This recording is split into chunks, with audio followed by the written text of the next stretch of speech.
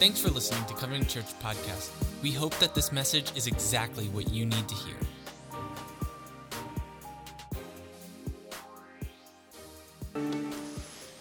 Good morning. It is a glorious morning, right? It is awesome to see that we've had such a joyful experience so far.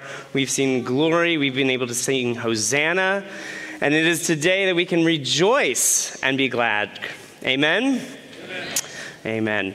So today, we are thinking about this word, glory. It is an amazing word, glory, the glory of God, the glory we've seen in Jesus. And if you are here and haven't been with us yet, we have gone through the book of John. We have started back with the 7 signs, and now we have shifted into the book of glory. In chapter 12, we have shifted and are looking now at the glory of Jesus. When you think about that word glory, though, when we started way back at the very beginning, Jonathan gave the sermon about glory, and this definition, I think, is helpful to think about when we think of that word that can be so abstract to us. What is glory? The absolutely perfect inward or personal excellency of Christ. The absolutely perfect inward or personal excellency of Christ. The majesty of Jesus, right? And so in the book of John, John even sets it up right at the beginning in John chapter 1 with this verse. And the Word was made flesh and dwelt among us, and we beheld his glory, the glory of the only begotten of the Father, full of grace and truth. Jesus, fully human, fully divine, fully God. And that is one of the main themes of John, is to get us to understand more and more what it means that Jesus was fully man and fully God. But how do we see his glory in his humanity? John does this in such an excellent way. We are not really going to preach today on Palm Sunday, though that is a moment of glory that we see Jesus entering Jerusalem. But we have actually been looking at various stories all along, right up through Holy Week. We have started even these past few weeks, if you were with me a couple weeks ago, with the washing of Jesus washing his disciples' feet. And then these last few weeks actually were more about Jesus' teaching and explanation of his glory, seen as he received it from God.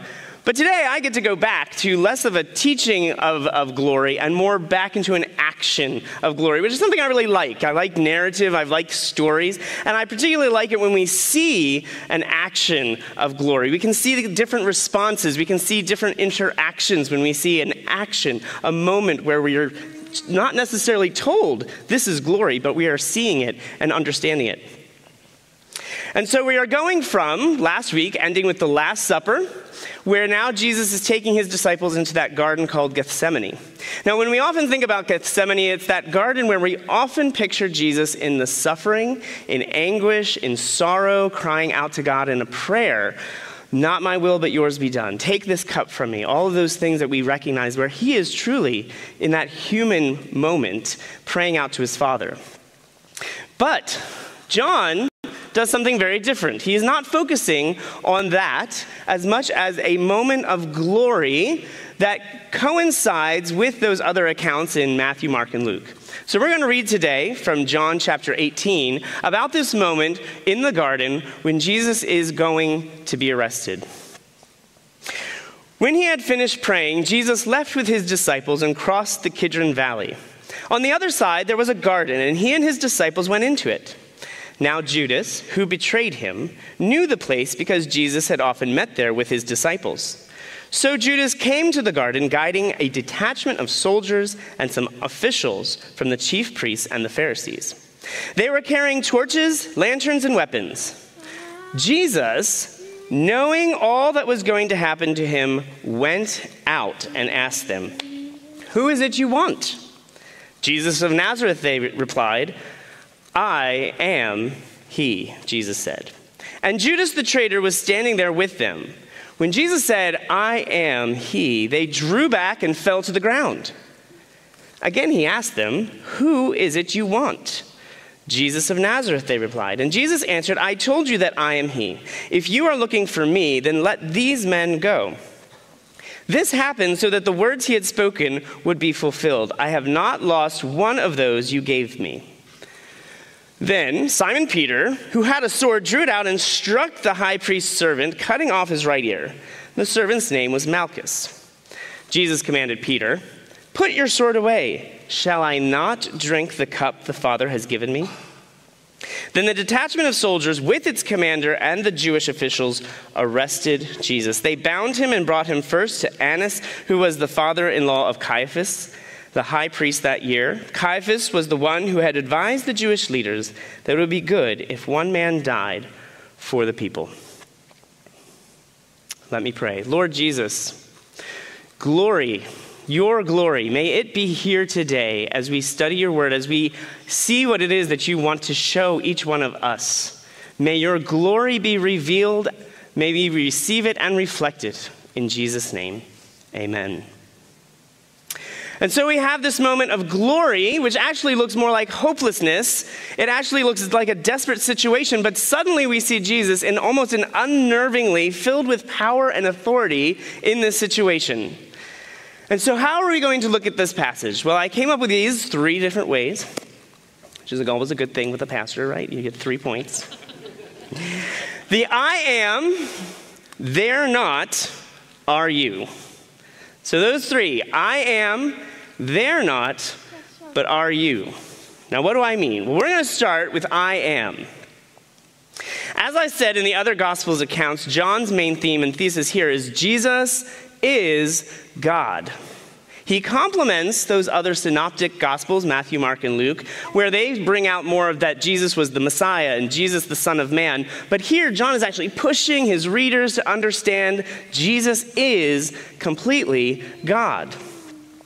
And thus, we see John portraying Jesus in this passage in different ways. So there's some clues in this passage that lend itself to understanding that how is he doing this? How is John showing us Jesus is God? Well, let me give you a few.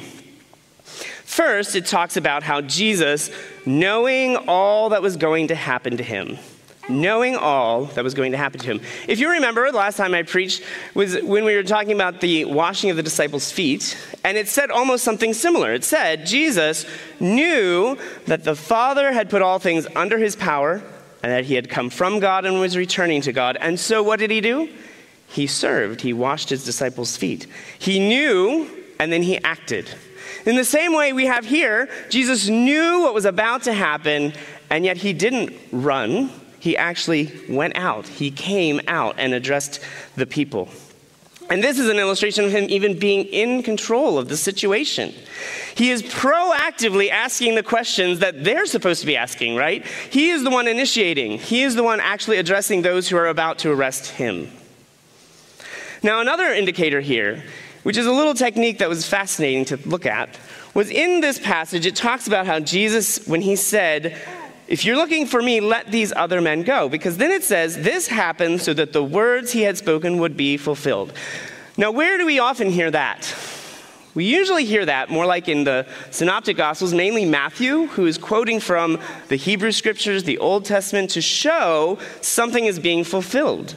That he's proving Jesus is the Messiah based off something from the past. Well, here, in this instance, it is actually Jesus' own words that John is quoting, giving it that level of authority, saying this is, in essence, God's word that he is repeating, which is his own word. So he's using that as a way to show that Jesus is God. Next, he's claiming the cup. If you remember, in the other Gospels, we hear about him saying, "Take this cup from me."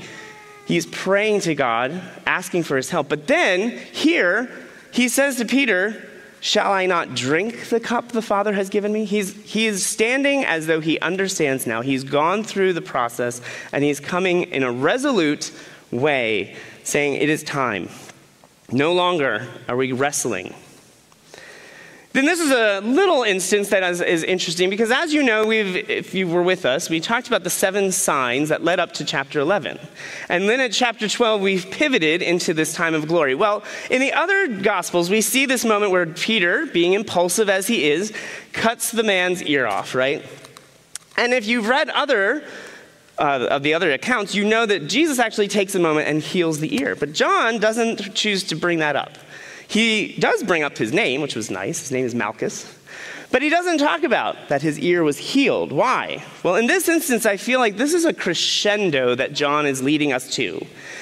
He used the 7 signs, the last being the raising of Lazarus, to show this trajectory, to show us that Jesus is God, and even what is about to happen in the last and most glorious sign coming up next week. Stay tuned. But all of that, he didn't want to stop and pause and share this one other little instant of a miracle, because he wanted to stay focused on what was most important, and that was the glory of Jesus. And finally, which is what we're going to be talking about, is that Jesus uses this expression to show a connection to God. He says, I am. I am. Now, where does that come from? The words, I am. Well, we have to go back a little ways, back into the Old Testament, back into Exodus, where God meets Moses for the very first time. Now, if you remember this story, back when God meets Moses, he does it in the most interesting way, right? He could have come to Moses in any way he chose, using any element of nature. He could have come in a waterfall, in a bird.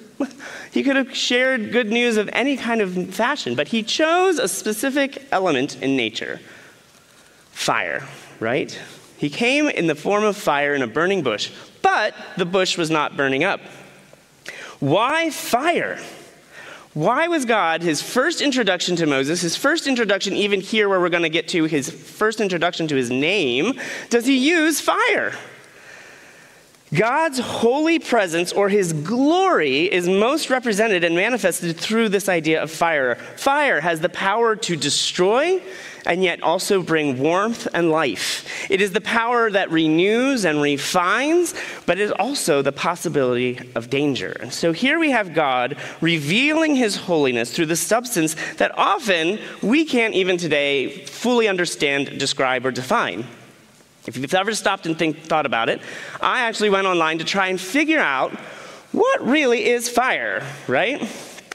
And there's no good explanation out there that I've found. Now, if you want to come to me later and teach me, I'm happy to learn about fire. But the idea of fire, there's a few understandings of combustion and all of these principles of how does fire come about. In fact, the only thing that I saw was that there's this triangle of fire, of what needs to happen in order to create fire, which are heat, fuel, and oxygen. And so these things combined create some kind of, reaction, a chemical reaction that produces flame. There's vapor, there's nitrogen, there's carbon dioxide. But really, it's a very inexplicable understanding of how this is it plasma, is it gas? What is going on here? Well, guess what? I think that this is a very amazing thing that God uses, because even now, he is so inexplicable. We don't understand him fully.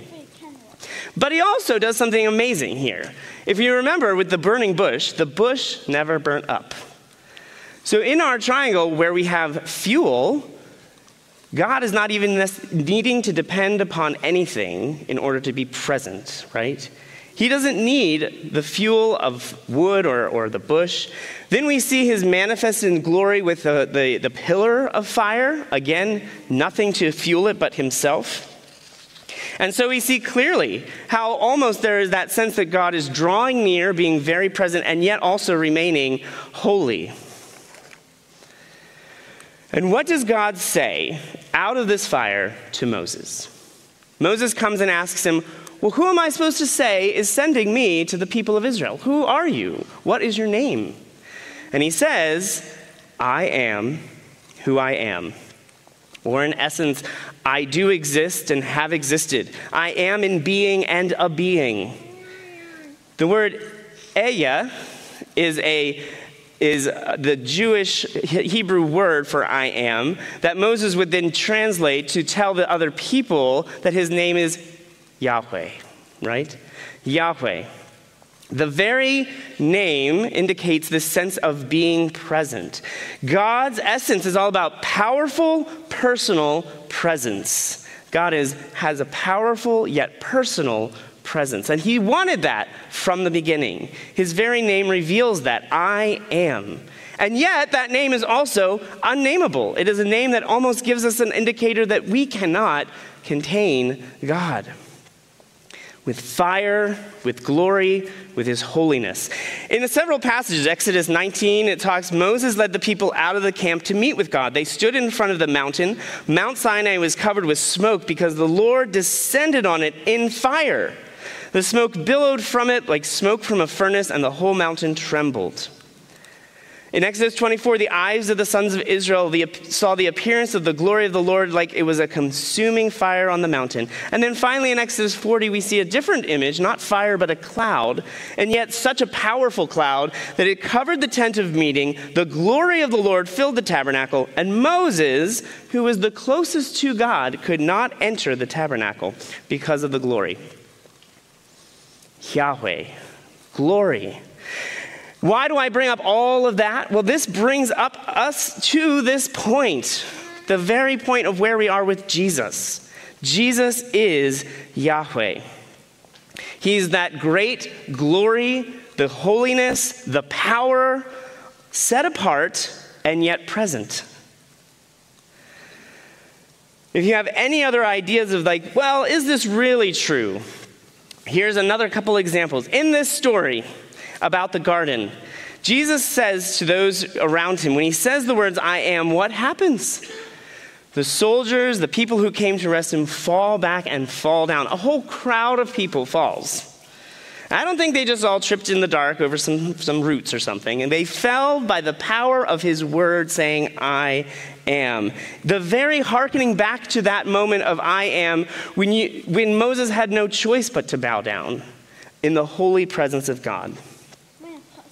But now if we take it even from that context of that moment in the garden to a broader sense in the book of John, we see something even more amazing. Something we didn't get to have a chance to actually focus on because we've looked at the 7 signs, we're looking at the glory, are these other statements that Jesus made, 7 statements in John called the I am statements. What are they? Well, let's go through them quickly. They are, I am the bread of life. I am the light of the world. I am the door of the sheep. I am the good shepherd. I am the resurrection and the life. I am the way, the truth, and the life. And last week, Bruce preached on I am the true vine. Now, all of those are not only statements Jesus makes that reveal he is God, but it also reveals the character of God. It reveals more than just him saying, this is who I am. It's revealing a characteristic of God. What do I mean? Well, when he says, I am the bread of life, he's saying, I am the sustainer and provider. As light, I am the guide and the illuminator. As the door, I'm the gateway and protector. As the shepherd, I'm a caretaker and a leader. The resurrection, I'm the catalyst to new creation. The way and the truth is a conduit, and the vine is that source of life. He is expressing not only the fact that he is Yahweh, but he is expressing Yahweh's very character, his essence. And finally, there's one extra little statement that Jesus makes, not as an I am something, but he then, in case you had any doubt, he has this interaction with the Jewish people in John chapter 8. Where they're coming to him and basically saying he's a demon. He has a demon in him. There's something wrong here. He is not actually speaking truth. This cannot be right. And they go to him and he says to them, well, if you keep my word, you'll never see death. And then they come back with him saying, wait. You must have a demon because Abraham died. Are you saying you're greater than Abraham who died? And Jesus said, if I glorify myself, my glory is nothing. It is my Father who glorifies me, of whom I say he is our God, but you have not known him. I know him. If I were to say that I do not know him, I would be a liar to you, but I do know him and keep his word. Your father Abraham rejoiced that he would see this day. He saw it and was glad. They said, whoa. Are you telling me you're not yet 50 years old and yet you have seen Abraham? And here's what Jesus says. Truly, truly, I say to you, before Abraham was, I am. And so we have all of these pictures in John of Jesus leading the people to continuously understand again and again, he is Yahweh. And here in the garden, he is synthesizing all of those things to see that his listeners fully understand, fully man and fully God. Where the other Gospels display his agony and sorrow as a human, here John is showing he is God himself, completely in calm authority in the situation. It is Jesus, I am, who is taking up the cup, the very punishment for the sin that these evil people are doing to him now. Jesus, I am, is revealing his glory, being willing to go to the cross. It is Jesus, I am, who is fulfilling those callous words that Caiaphas said. It is better for one man to die for all the people. And which people is he willing to die for? Again, those ones who are at this very moment coming to evil to arrest him. And that's what leads us to the next point. I am, they're not. They're not. Who's not? Well, in this very brief section of Scripture, when John is expressing his understanding of the scene in the garden, he chooses to actually say a couple of times who is coming to arrest Jesus. And we have here the picture of two parties who usually would be at odds with each other. But what happens when we have a common enemy, right? They come together. And both of them want to get rid of the man who is undermining that political, that social, that religious status quo of the day. On the one hand, we have the detachment of soldiers, and then we have the officials, right? The chief priests and the Pharisees. We have a detachment of soldiers with the commander and then the Jewish leaders. We then name some Jewish leaders of the high priest, Caiaphas and Annas. And later, we're not in this passage, but right next door is that person called Pilate. And so we have these two juxtapositions, right? These two people groups that I believe John is using to show something to us. Here is a crowd, and yet the two groups we have are the religious and the irreligious. The Romans and the Jews. The Jews are the religious of the day, like the parable that Jesus shared of the two sons, right? We have the parable of the prodigal son, the time when Jesus is talking about a man who takes his father's wealth and leaves, comes back eventually actually wanting to kind of earn his way back into the family. But then we have the older brother who has stayed, but also has the same heart motivation of wanting his father's money more than he wants his father, and actually is indignant against his father. And yet, what happens to this entire group when Jesus says, I am? They all fall back. They all get the sense of that power of God. They fall. But then, what do? They had the choice maybe in that one moment to be humble, to submit, to remain on the ground maybe and turn in a kneeling posture to worship Jesus, to recognize who this man is. But what does it say they do? They get up again, and they continue with the very evil purpose that they had in mind. Isn't that somewhat like us? On the one hand, we can be confronted with something in our lives where we're saying, wow, Jesus is awesome. I've experienced something miraculous. I understand something incredible that I never understood before. I've seen things that I have never seen before. And then time goes by, and we just get back up, and we can explain that away. It was just some event. It wasn't anything really that important. Or maybe it's the other thing, that Jesus is actually taking a moment in your life to knock you down, to stop you from sinning, to saying you're not going in the right direction. But what do? We get up again and continue to pursue our pleasures, our own selfish purposes. It reminds me, I don't know, you might be dating me there. It's a song in the 90s of a British kind of drinking song. I get knocked down, but I get up again. You're never going to keep me down. See, some of you I can tell, you know it. But that song reminded me of the idea that song too is like we get up again, but it's not for anything good. We're not doing something positive here to get up again. It's the idea that we're just keeping that fulfilling. We want to be filled up with something. We're searching. We're empty and never satisfied, right? So John cleverly weaves this narrative with those two distinct groups, the religious, the irreligious, in order to come to this point of asking you, are you? The first question of are you could be, are you a religious or irreligious person? Are you relying on that resume of goodness that you think you need to do something in order to earn favor with God? Or you may be a follower of Jesus that feels like, oh, I've got to prove myself to God.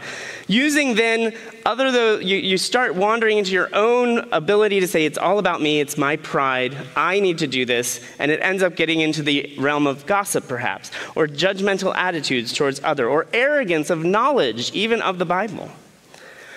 Or are you the irreligious here today thinking, well, I'm here today, I'm checking the box, but Monday to Saturday, it's my life, it's what I desire. I'm going to work for the weekend, I'm going to drink, I'm going to just work for my IRA, living for myself, for money, for sex, for licentious, anything that I feel is rightfully mine. And somewhat, guess what? In one day, we can flip-flop between those two things, right? We can be religious, irreligious, and then back and forth. The next question, though, of how are you now responding to this? How are you responding? Are you responding? Are you wrestling? Are you receiving? Or are you reflecting? Let's go back to those I am statements where Jesus says, sometimes we read something in the Bible and we kind of gloss over and we almost think, Jesus said, I am the bread of life. Okay, well, that's great. That's God, that's Jesus, but that really doesn't have much to do with me. He's the bread, but what does that mean? Well, there's always the question that follows when Jesus says, I am. The question, are you, is right there along with it. Are you wrestling? Are you receiving, or are you reflecting? What do I mean? Jesus said, I am the bread of life. Our three possibilities here of wrestling could be that you're sitting here starving, not wanting to take that bread of life, or unsure, who is this Jesus? Or are you eating? You're here today, you've received Jesus, you're enjoying Jesus, you're accepting, you understand this relationship, so you're enjoying the eating. But perhaps you're not yet feeding others. So are you wrestling today with the possibility of even rejecting Jesus and his love and his grace that he offers you? Are you here today feeling full in Jesus, receiving his love and grace through personal prayer maybe, through meditation, through silence, through solitude, through fellowship with others? That is good. We should always be receiving. But what happens if we only receive? Well, we are overeating perhaps. We get complacent. We expect to consume and then leave. If you're receiving today, praise God. That is awesome. We always need to be receiving, but it should not stop there. Are you now reflecting Jesus, reflecting his glory? Not only are you filled, but you're overflowing. You're overflowing to be able to say, I am ready to feed others. As one pastor I remember said, I am just one beggar telling another beggar where to find bread. I am just one beggar telling another beggar where to find bread. Are you reflecting the love and glory of Jesus by showing grace and mercy and transforming power, reaching out, serving, going, telling, praying for others? Now you may say, this is great. I like this, analogy, but it doesn't quite fit what I'm thinking. Well, guess what? Jesus gave 7 I am statements, so you hopefully can fit one of these. When Jesus said, I am the light of the world, are you wrestling by stumbling in the dark? Are you receiving by walking with Jesus? Or are you even going further and being a guide yourself and guiding people? Jesus said, I am the door. Are you standing at the door, not entering? Or are you entering that door? Or even more so, are you welcoming others to come along with you into that door? The Good Shepherd, are you scurrying away from Jesus? Are you following Jesus? Or are you even taking the step of shepherding others to come with you? Jesus said, I'm the resurrection and the life. Are you there stopping dead in your tracks to not respond? Are you responding to his wonderful invitation of grace? Or in fact, are you being the life-giving message of hope to other people? I am the way, the truth, and the life. Are you sitting here today more in suspicion? Are you suspecting and not quite believing truth? Are you believing? Or are you actually even going further and speaking the truth in love? And finally, the vine. Are you here severing yourself from Jesus? Are you abiding, like Bruce shared last week, abiding in Jesus? Or are you even going further and now cultivating the richness of who Jesus is to want others to be abiding as well? Wrestling, receiving, reflecting. All of us are in one of those spots. All of us should be challenged to think of the next spot we could be in. And I hope that you are truly, if you're in the space today where you are wrestling, I hope you are truly wrestling and not at the point of rejecting. You may be starving, stumbling, standing, scurrying, stopping, suspecting, or even severing the possibilities of joy being offered to you. But guess what? Jesus is the one who's going to constantly pursue and bring you that light and life and love. If you are receiving today, praise God, that means that Jesus, you have been knocked down, but Jesus is there ready to kneel there next to you with hope and strength to help you walk, to follow, respond, believe, and abide in him. Are you going to allow that, or are you going to get up again and resist? And finally, the reflecting. Are you here today filled with that love of Jesus, ready to take that next step, ready to begin prayerfully considering what does it mean to feed, to guide, to shepherd, to give, speak, or cultivate? Now remember, you can't reflect something you haven't received. And it's always a back and forth, hopefully always, through that faith and repentance walk that we are receiving and then reflecting. Looking not only to our own interests, but also to the interests of others. Jesus said, I am. He is the great I am. And he does not yet proclaim his divinity in such a way as to force obedience and lord over us. But he proclaims his divinity along with his humanity in the humblest manner by becoming that true and final sacrifice. Jesus, I am Yahweh, came out to his accusers knowing what was going to happen. Jesus, I am Yahweh, declared himself to be Yahweh, demonstrating his power. Jesus, I am Yahweh, gave himself up as that true and final sacrifice for you. Through his Spirit, we who follow Jesus can live a life of faith and repentance, relying on the Spirit to receive and to reflect Christ's glory. Jesus is coming to you today, giving himself to you to see. Are you willing to open yourself up to his glory, willing to receive it and reflect it? Are you? Let's pray. Heavenly Father, Jesus, Yahweh, we come before you today knowing that we are the ones who have been stumbling and standing and rejecting you. And yet you came in the midst of that, standing with that power of glory and holiness, knocking us down.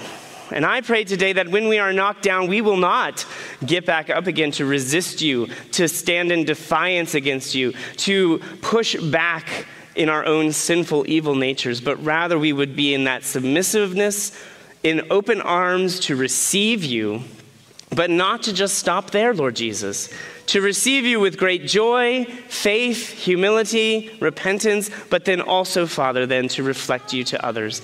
Use us this day, Father God. Change our hearts from the inside out so that we can truly receive and reflect your glory. In your name we pray. Amen.